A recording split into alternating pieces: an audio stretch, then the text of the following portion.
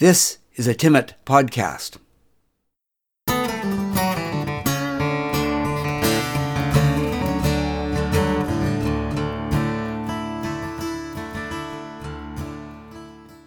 This podcast is part of the series On the Marge.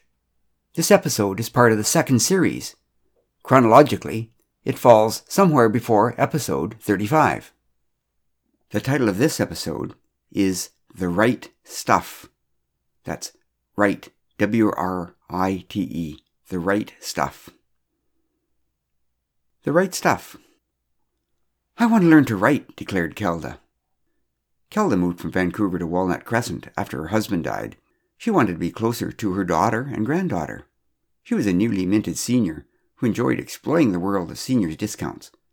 She attended Spanish classes and helped out at the Arts Centre. But since the cute little foxes had eaten her cute little cat, she no longer hosted cat club meetings, and time was hanging heavy on her hands. She needed a new interest. Short stories, I think, she said. I like to write short stories and publish them in a book. Then I'd sit in bookstores all across Canada, signing books for people. I'd like that. Of course, only for a couple of weeks at a time. I'd want to be back here in Yukon with Laurel and Andrea most of the year. Laurel was her daughter, and Andrea was her granddaughter. They lived in Porter Creek, not far from Walnut Crescent. Kelda had been dropping in for afternoon tea with increasing frequency. I did contract projects at home while Chuck was at work and Alex was at school, and Kelda's visits were becoming a bit of a bother. So in self-defense, I decided I would do what I could to help her learn about writing short stories. I remembered seeing something on ArtsNet about monthly writers' circle meetings, so I dug that out, gave it to her, and sent her off.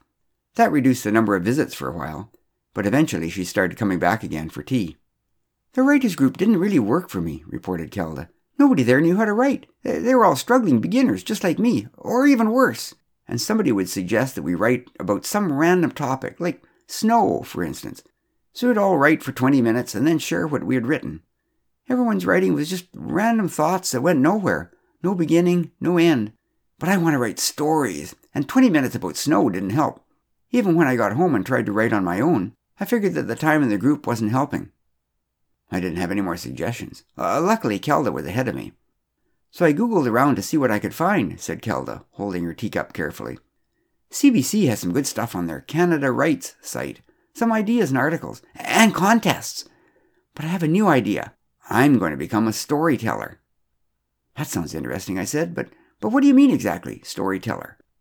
Well, I still have to write the story, explained Kelda. But there's a storytelling group that meets down at Well Read Books every couple of weeks.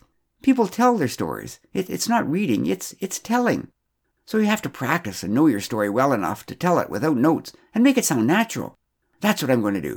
It's far enough outside my comfort zone to be a challenge. About a month later, Kelda invited Chuck and me to hear her debut as a storyteller at Well Read Books. I want somebody there I know, she declared, and you'll recognize the story. So Chuck and I appeared at the bookstore a bit before the 7 p.m. start time on storytelling evening. It was a good place for stories. It's one of my favorite places, but I don't visit often enough. There were lots of books, of course, and about 25 chairs pulled up around the raised platform at one end. Most of the chairs were occupied. Kelda whispered to me that she was nervous. There were 3 storytellers that evening. The first was a woman from Dawson, whose grandfather had worked on the gold dredges. She told about the day her grandfather took her out to the dredge and let her help in the control room. It was a wonderful story about her relationship with her gruff on the outside but kind on the inside grandfather, and it included a lot of interesting detail about how the dredges actually worked. The second storyteller was Carl, a well-known Whitehorse businessman who had immigrated from Germany years ago and now ran a network of tourism-related companies. I didn't quite see the point of his story, which seemed to be a collection of unconnected vignettes illustrating the apparent cleverness of his children. But okay. And then it was time for Kelda's story. She sat on the chair at the front and glanced around calmly before starting. She didn't seem nervous. I did recognize her story. She told about the Condor, the Sunday direct flight from Frankfurt, about the jet-lagged European tourists the next morning, conspicuous in their slightly different clothing, their early morning group search for coffee, and their filling of rented RVs with large quantities of superstore groceries on Monday afternoon. Then she went on with her account of the German couple at our Walnut Crescent bed and breakfast, one who spoke better English than the other. They were the ones who had come to experience the Yukon wilderness, but got off to an unfortunate start by spraying themselves with bear spray, thinking it was bear repellent. She tied the whole story up with a nice reflection on nature and the things that we Yukoners take for granted. It was a lovely story, very well presented. Kelda beamed as people applauded. But before the applause had quite tailed off, Carl got up and started to speak.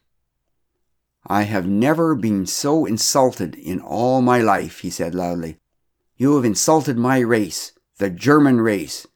As if Germans would be jet-lagged after only 8 hours on a plane. Or as if they wear funny clothes or don't speak English. And of course, no German would ever spray themselves with bear spray.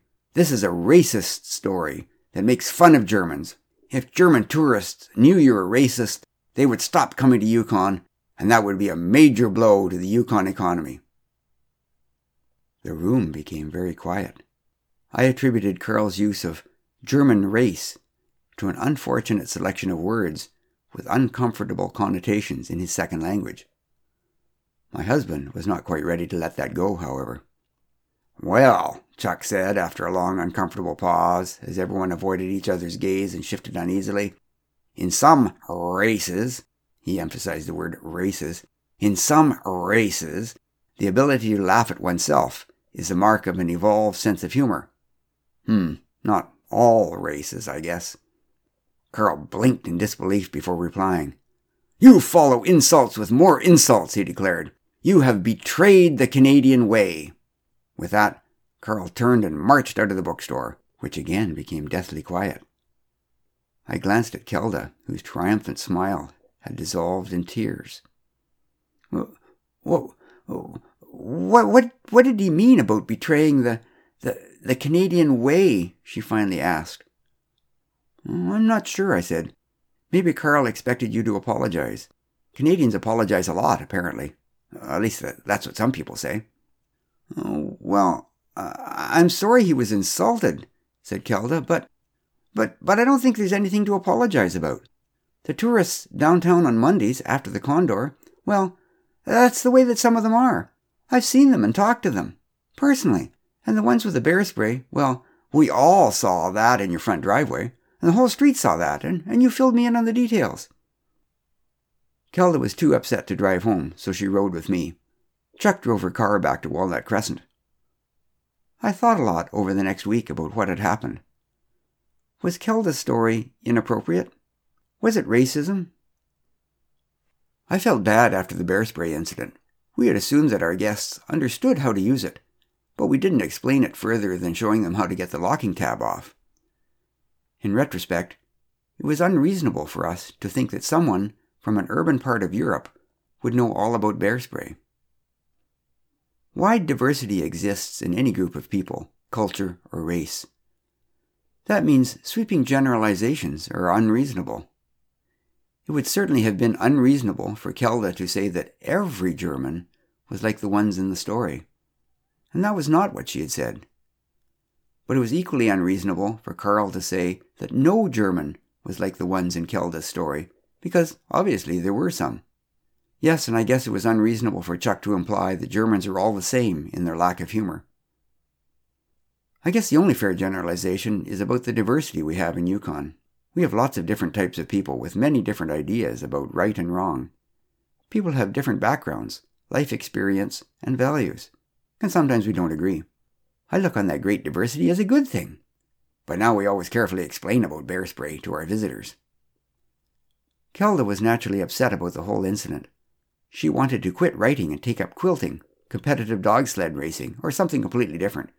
But I told her truthfully that she was good at writing and storytelling, and encouraged her to continue. I made a few suggestions, not many, and helped her edit the story. Kelda's story did not win the CBC Short Story Prize that year, but she was on the short list of 20 finalists. People mentioned that at Well Read Books, where she had become a regular on storytelling evenings. There was some discussion on ArtsNet about her accomplishment, and one of the papers wrote an article about the budding new Yukon writer and storyteller. And tourists still step off the Condor every week all summer, for some reason, undeterred by racism. Maybe that's due to jet lag. This has been a Timmit podcast in a series called On the Marge. The instrumental intro and exit are courtesy of Kate Weeks. If you would like more of these podcasts, check out the podcast website at timmit.ca/podcasts. That's TIMMIT.ca/podcasts.